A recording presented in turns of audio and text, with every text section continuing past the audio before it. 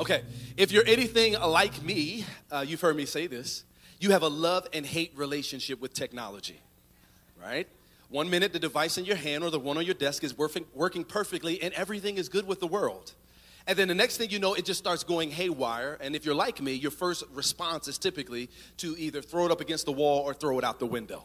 One of the two. But I'm no expert in technology, and really am not. But one thing I know is that when a device has gone wrong, what I like to do is hit the power button. And then when you hit the power button and turn it back on, you're hoping that when it turns back on, that it won't restart with the malfunction that it had previously. And so I would say that the same things that are apropos for our gaming systems, for our iPhones, for our computers, can be said of our lives. And that we don't want to restart 2023. It's already been a month, but we don't want to restart 2023 with the dysfunction of 2022. And so over the course of the last few weeks, we've been talking about this series, or we've been working through this series called Reset.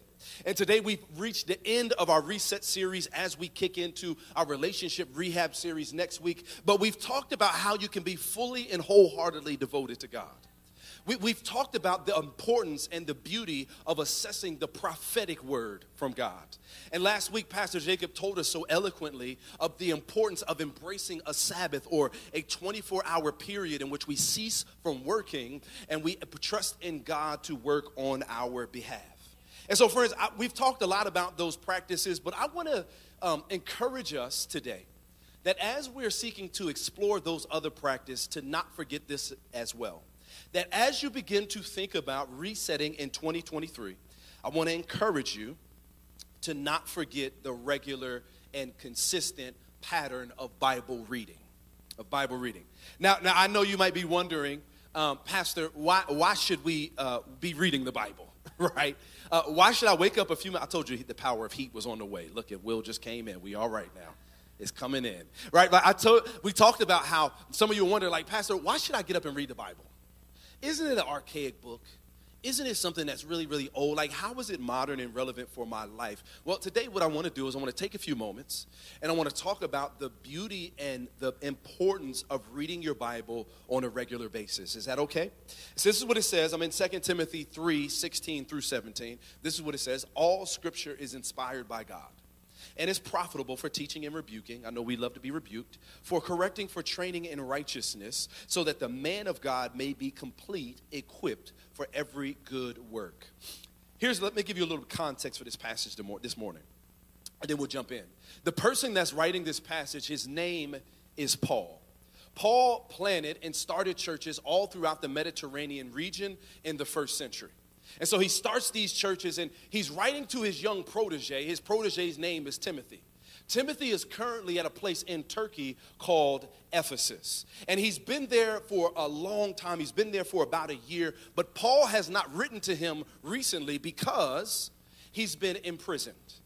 He's been imprisoned because there's been a lot of persecution that has gone on. There's been a lot of issues that have arisen. So in this dark and damp basement in this prison, in a Roman jail, he decides to grab parchment and pen and begin to write this letter to Timothy. And so he writes to him almost like what we could describe as a state of the church. He's like, listen, I want you to know that my departure is near. I'm about to die. I'm about to experience a beheading because Nero, who's the emperor at this time, hates Christians and is using our deaths as a means of gaining political traction with people. And so I'm about to die, but before I do, I want you to be reminded of something. First thing I want you to be reminded of is don't you forget the rich heritage of your faith that has been passed on to you from your grandmother Lois and your mother Eunice. I don't want you to forget that. I know that difficult times are going to come, but I don't want you to abandon the faith that got you to this point because you are dealing with adverse circumstances. And I would say the same thing is that he said to Timothy in this passage also is important for us. Don't you forget abandon the faith of grandma and granddaddy that got you here just because you're experiencing adverse circumstances. Because this same faith, the one that caused Jesus to raise again from the grave, the same faith that was good during the civil rights era, the same one that was good for baby boomers, the same one that was good for Generation X and the silent generation, is the same one that's good for us today in modern times. that Jesus Jesus is timeless and his principles aren't archaic. And so one thing we see is he says, I want you to glean from the rich example of the faith that has been passed down to you. Don't overlook it just because you have YouTube videos now. Don't overlook it because you have access to the World Wide Web and Instagram videos and all that. He's saying all of that is sinking sand. Don't forget to plant your feet on the solid rock of the scriptures. And so not only does he say that, but he says, I want to give you some final instructions. Final instructions are, I want you to know that all scripture is God-breathed. And that it's important for rebuking and correcting so that the man or woman of God can be prepared for all type of things that may occur in life. So that's what he tells them. And let me just say this. A few years ago, I've grown to love reading books. Love to read books. Like, I'm going to be honest, in this season, I've been reading a lot of memoirs. I just finished yesterday the memoir of Stephen A. Smith. It's called Straight Shooter. Anybody read that book yet? No? Okay. All right. Whew. Okay. All right. It's a great book. It is. It gives you an immersive experience into Stephen A. Smith's life. So you begin to learn how he is this kid in Highlands, Queens, and how he becomes one of the most recognizable faces in the world. And like, as I was reading, like, I got to be honest, like, I was constructing images from his childhood in my mind. Like, my heart ached as he talked about the death of his mom. I mean, I was reading about the death of his mom in pure tears. Like, bawling. I was like, what are you doing, Ernest? Get it together up here. Stop being so overly emotional in your office reading this book. Right? I started to cry when he talked about his brother Bazil, how he died in a plane crash or in a car crash. Like, my heart ached. As he was talking about becoming a father and becoming a household name with ESPN, like, I had so much joy in my heart. And although it was almost as though I could hear his voice as he wrote, and I was vicariously living through and constructing these spoken images. And I know, friends, that we live in a time where reading is not as popular. But as I read memoirs, as I read that memoir, I was just reminded of how much reading does impact our lives. I mean, think about it for a second. You may have this thing called Instagram, Facebook, or Twitter. Maybe you are on socials. And maybe you don't deal with this as much, but think about how when you scroll on your timeline, when someone airs out all their business, how that makes you feel. You'd be like, no one on here is a counselor. It's no need for you to be expressing all of your private business online.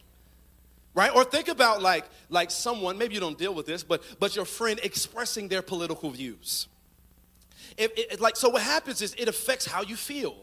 It affects what you say. It affects your worldview. It changes how you view reality. Listen to this. If reading a memoir or reading a news feed can affect your well-being and worldview, how much more can it be if you read the scriptures? Because get this, family, because when you read the Bible, you're really reading a memoir. A memoir is God revealing himself to us over time so that we can know a little bit about who he is. And so that we can be welcomed into his family, so that we can be a part of this family of God, be equipped and given purpose and meaning, and so that we can make an impact in the world by spreading the kingdom. Are y'all hearing me? So that's what it is. It's a memoir. So this is what I want to do. This is for my type A people. Here's what I want to do today. The first half of this message, I want to be a seminary professor. Y'all have heard that before. Don't fall asleep on me.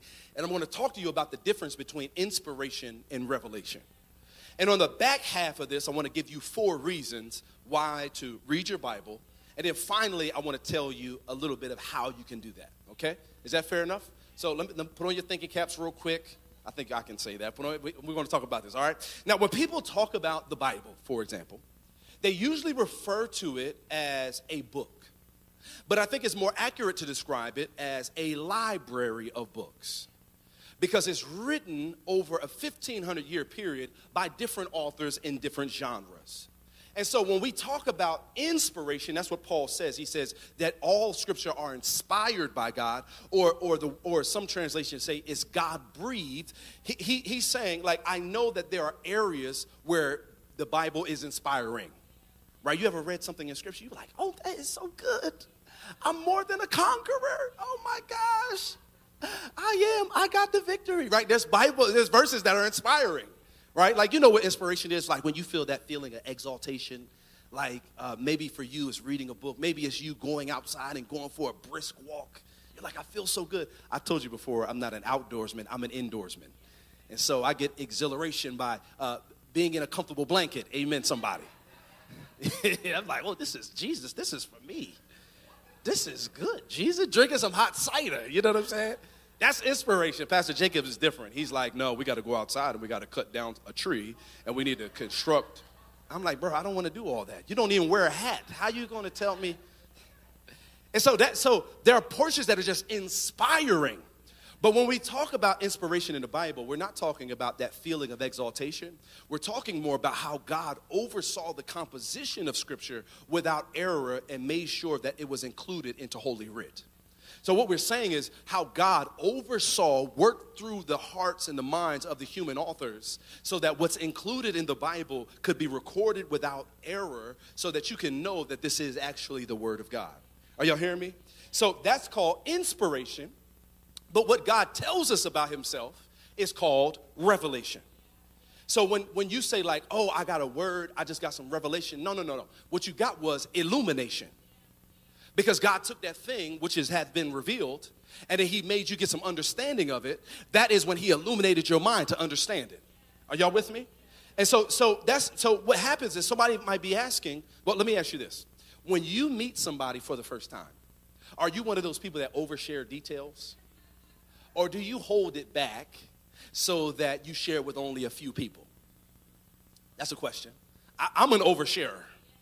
I'm going to tell you, I'm an overshare because, listen, when you're trying to develop friendships, like I'm 37 now, when you're trying to develop friendships, like, I hate to make it sound like this, but you kind of like date dudes in a way, in a very platonic way. You want to know, are we going to be friends long term?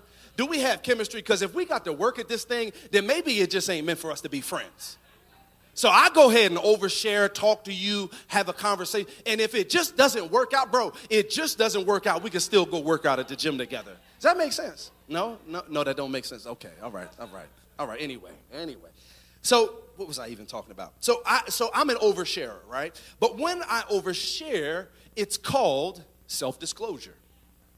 Self-disclosure is not just revealing the intimate details of yourself, like your childhood fears, your traumas, and all that. You're doing that so that you can build an intimate relationship with that person. You're revealing who you are so that they can get to know you, and so that they can understand you, and so that they won't trip on you when you're not acting at your best. And so what happens is, in the Holy Scriptures, what you have is God revealing himself over time.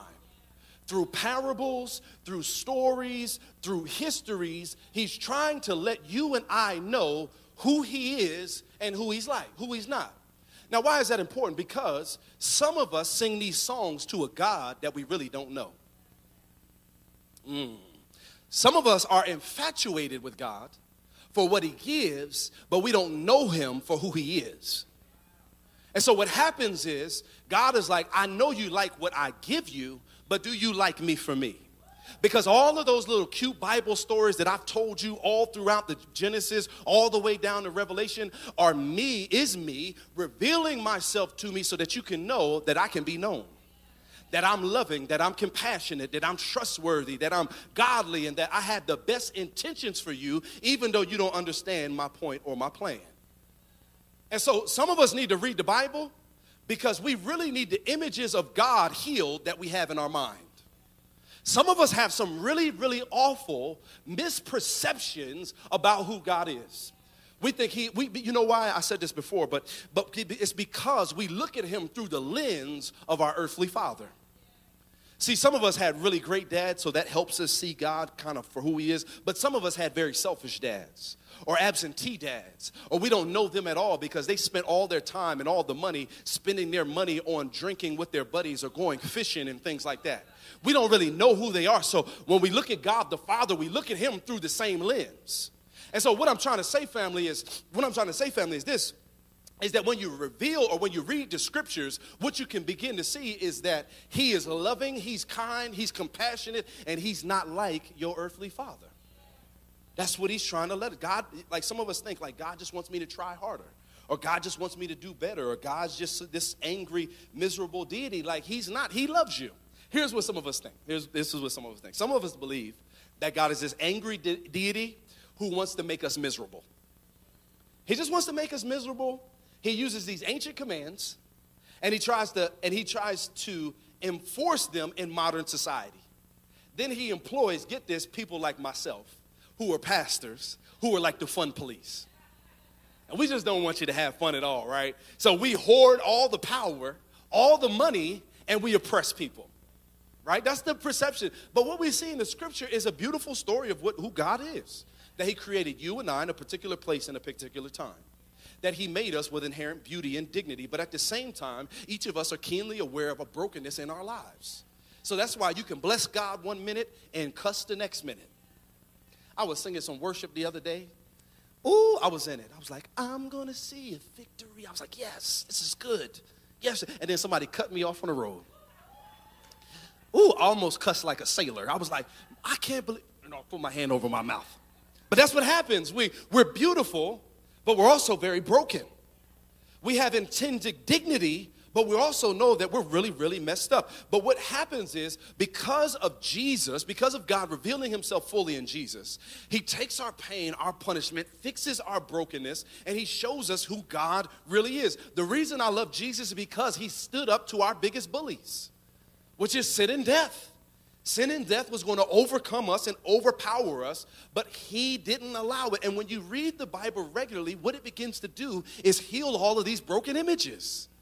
It heals all these broken wounds. So therefore, what you have in the scripture is a book or a library of books that has been written about or written about over 1,500 years, over 40 different authors, on 3 different continents, in 3 different languages, in a multiplicity of genres in poetry, parables, histories, and narrative. And it's all God revealing himself to us over time so that he can be known and loved by us. This is what he's doing. So revelation is what God said and did. Inspiration is how it was recorded in God's word without error. Does that make sense? So some of you are wondering, is God indifferent? Does he care? Is he close to me? All of those things. Well, here's what we know from the scriptures. Is he saying, like, I want you to RSVP to my invitation to read the Bible. Because that's how you would know that I'm not indifferent in all these different things. All right, let me give you 4 reasons why to read the Bible, okay? You ready? 4 reasons. Write these down. Here's the first one. It tells you what you need to know. It tells you what you need to know. Like, I don't know about you, but I'm an inquisitive person. And so I figure that there has to be more to life than some of the experiences that we have. Think about the human experiences. This is not universal, but a lot of us are going to do this on Monday morning. We're going to essentially be startled out of our sleep by an alarm clock.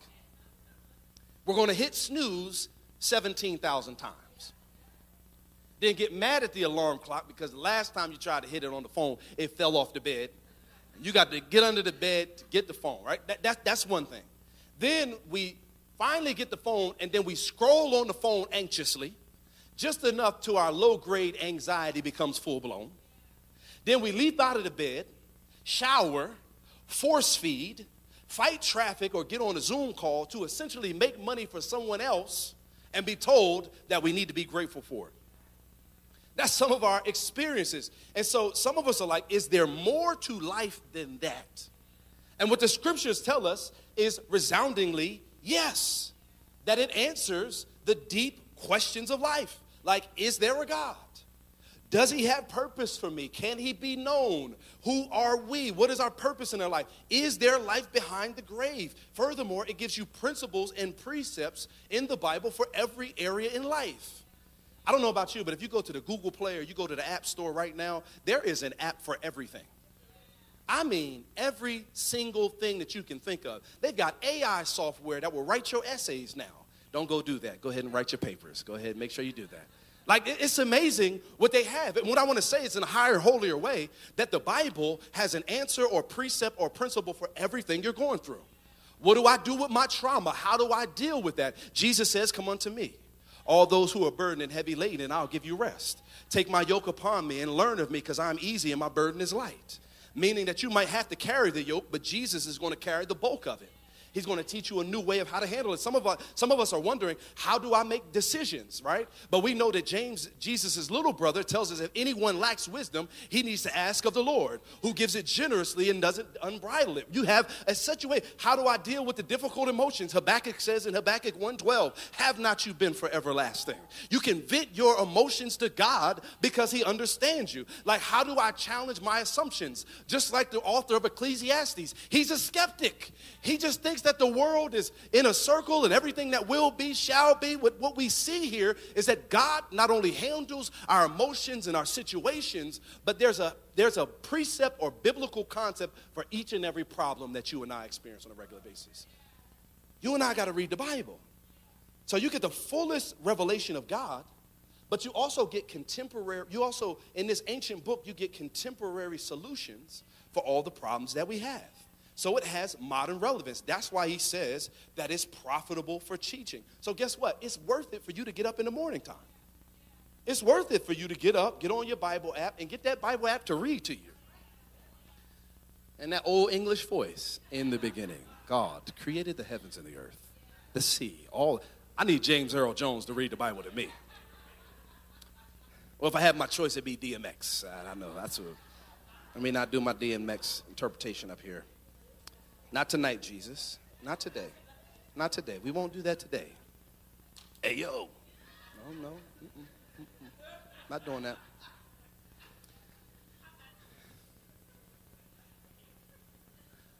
I'm glad y'all laughing. I got some funny stuff in here. I mean, when I get some of these other points, they're going to be funny. I really practice them, too. And so what are we talking about? Oh, yes, right. That's right. Thank you. That's not in the notes. That's for free. You take that with you. I'm here all night. And so no matter what you're going through in life, the scripture has modern relevance to help you with your difficult problems. All we have to do is read in context, understand, digest it, and God gives us an answer. Here's the second one. It tells us where we've gone wrong. Ooh, amen to that. Like, not only does the Bible tell you what you need to know, but it shows you how you have gotten off course. So one of the reasons that we need to read the scriptures is because it challenges you on your sin. It'll challenge you on your flawed theology and challenge you challenge you about the habits and the ways that many of us have that will draw us away from God. And so what God does in the scripture is he confronts you in private before it becomes a public issue. That's why he describes himself as a wonderful counselor. I would like to describe myself, my wife will agree with this, I like to describe myself as sweet as pie now. Sweet as pie, just the nicest. I just want to smile, kiss babies, and shake hands now. But there was a time when I wasn't very much of a nice person. I remember I had a friend, I won't tell you his name because I don't want to embarrass Pastor Derek Parks of Epiphany Wilmington, so I won't tell you his name. But he said, Ern, I need to talk to you. I said, yeah, let's chat. He said, listen, I want you to know that you're not very life-giving right now. I was like, I don't even know what that word means. He's like, well, you know, like sometimes you used to be really excited and you would come into a room and it would just be a breath of fresh air. But when you come in complaining and angry and mad, it just sucks the life out of the room. I'm sharing intimate details and y'all laughing at me. And so I remember all I could say was, leave me alone.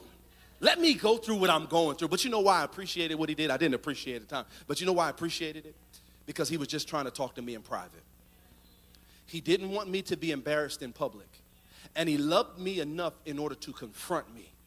And so what I love about the scripture is no matter who you are, what your predilections are, how you're wired, God knows how to challenge you through that text so that you and I can live in a way and in a means that is honoring to him. Does that make sense, family? So here's what he's saying. Like when you live in accordance to God's will and command, he's helping us to live in a way that honors him. Here's the third one I want to give to you. It offers solutions instead of only pointing out problems.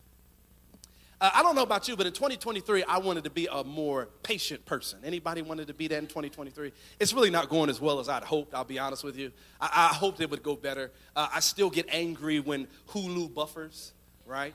Still get angry. I still get upset when those YouTube ads play before my worship songs. I really do get upset with that. Like, I just can't get the YouTube Premium. Like, if anybody wants to sponsor me, you can do that. I'll be at the Next Step station after church. But I just can't pay that money.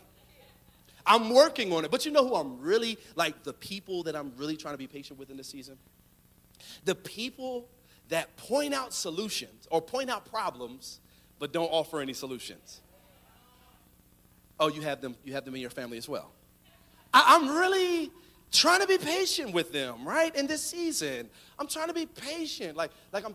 They identify things wrong, but don't give you a practical and relevant solution in order to deal with the issue. I'm trying to be patient, y'all. But here's one thing that I love about the Bible. The Bible will identify areas in your life that are incongruent with Jesus, and then not only will he do that, but he will help give you solutions on dealing with the problem.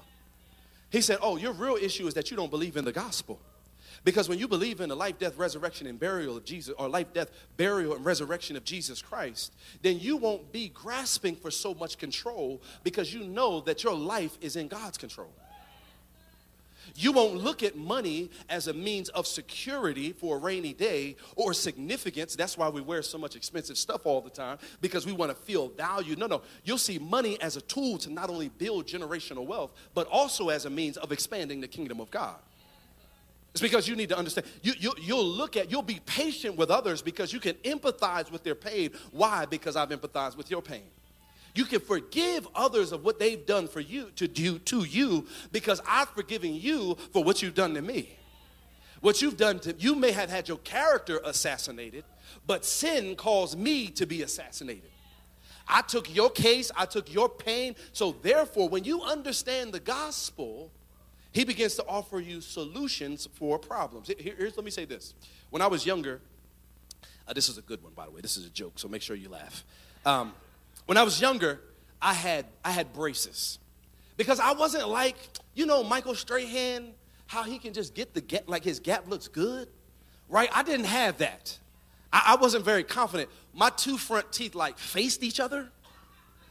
And I remember I was laughing. I was like in 6th, 7th grade. I was laughing one day and I heard somebody say, man, how do you brush your teeth? That hurt my feelings.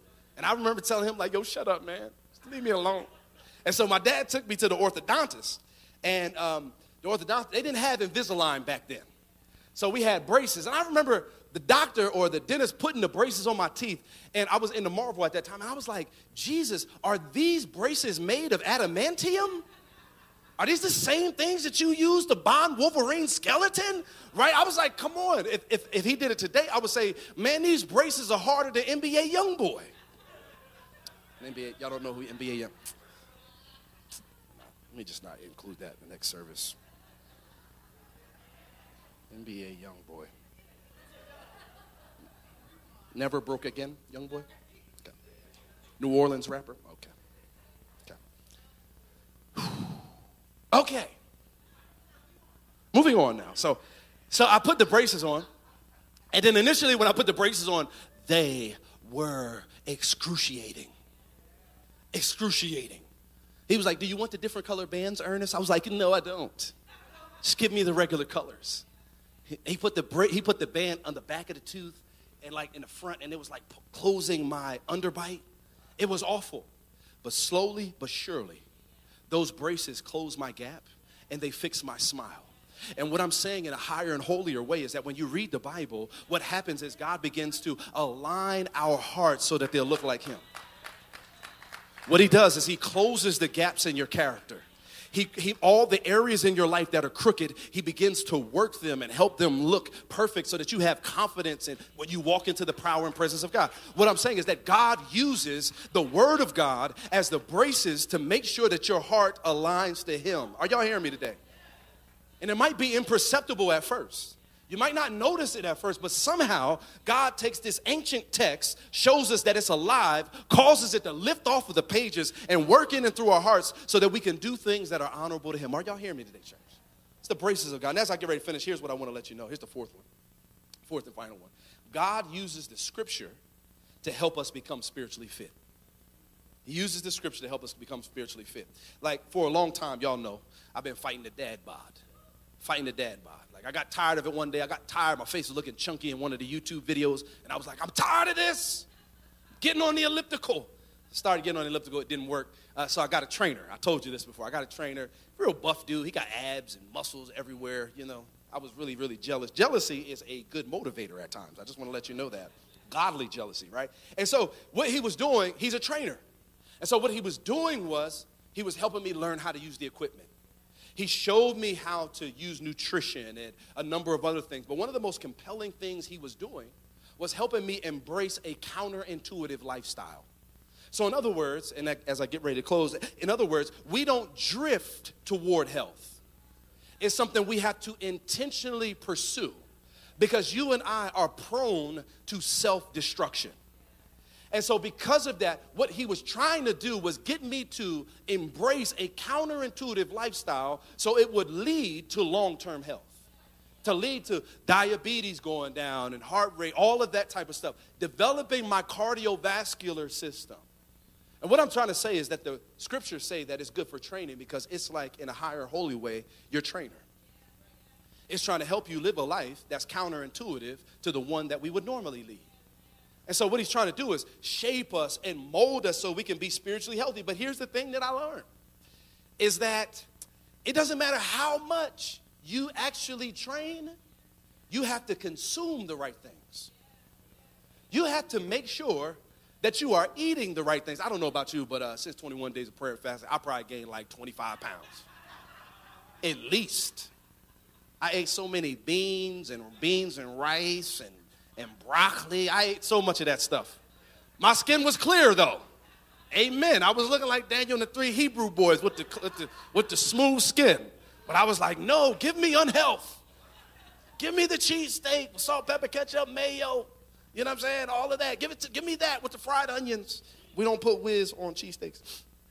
But anyway, like, here's what really matters. In order for you to be healthy, you have to have the right diet. Otherwise, you will feel adverse effects in your life. And what I fear is, even though some of you are training and reading the Bible and studying the Bible, like some of us are like doing our Bible app, what's happening is we're also consuming some other things that are not very helpful. You can't grow watching twerk videos on Instagram. You can't grow, I shouldn't say that. You can't grow watching scantily clad people and obsessing or lusting after them even though you already have a spouse. You can't grow if you're on Zillow all the time looking at houses that you know you can't afford in this season, but upset with God that he didn't give it to you.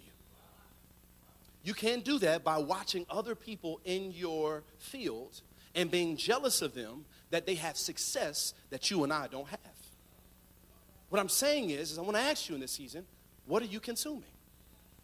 What are you reading? What are you looking at? What's going on? Because I'm telling you, like in 2024, in just a few more months, like it's going to be a crazy political season. Conspiracy theories are going to run amok. We're going to be in a society right now where it's just going to be a lot of polarization, even more than it is right now.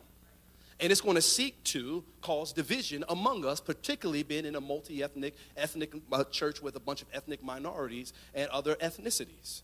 And so what I'm saying is you have to be very careful about what you ingest in this season because it will manifest itself in the body of Christ. That's what I'm trying to say, family, is that we've got to be careful in this season. Careful what we ingest. And let me just say this. We have to be careful what we ingest. Like I know I was broken up this week over what happened with Tyree Nichols. It's a terrible thing. I pray that God amplifies the voice of police officers that are trying to do the right thing. I pray that he does. We need law enforcement. But at the same time, I pray that he brings justice to those who have caused issue. Right? So we're going to pray in a second for the city of Memphis and all that. But what I'm saying is some of us have been watching that video on repeat. We've just been watching it. We've just been looking at it. And we've been looking at Instagram, and we've just been ingesting that, and it's causing some of us to wonder, like, God, if you're so good, why would you allow something like this to happen? Well, let me just say, it's an evil tragedy. It's an evil tragedy, but we are the ones through sin who have broken the world. It's us.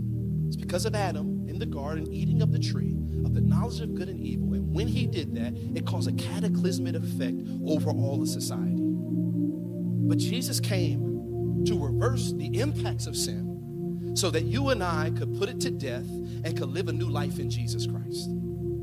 My wife told you a little bit about this last week, but I had to rush my daughter, Mela, to the hospital. I erroneously bought her some waffles with wheat in them when she has a gluten allergy. And so she started to complain about her throat being itchy and all of that type of stuff. So Sarah put the clothes on her and rushed her to the hospital.